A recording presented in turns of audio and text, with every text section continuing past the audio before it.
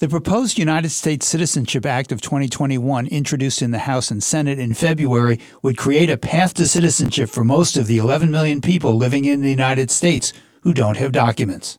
Soy Javier Luengo Garrido, organizador de la ACLU de Massachusetts, y este es el Minuto de Libertades Civiles con el abogado de ACLU, Bill Newman.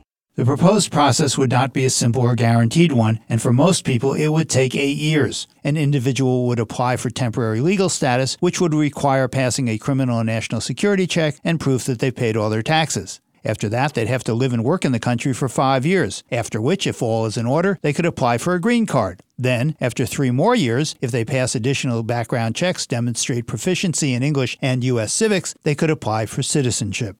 Dreamers, those here under temporary protective status, and certain farm workers could apply for a green card without waiting the 5 years, although all the other requirements would apply. There is another exception. Long-term residents recently deported could also apply and might be granted an exception for family unity and other humanitarian reasons. There are many important parts of this proposed legislation, but as the debate on the bill begins, could we please start with an agreement on the need to pass this core provision of a path to citizenship?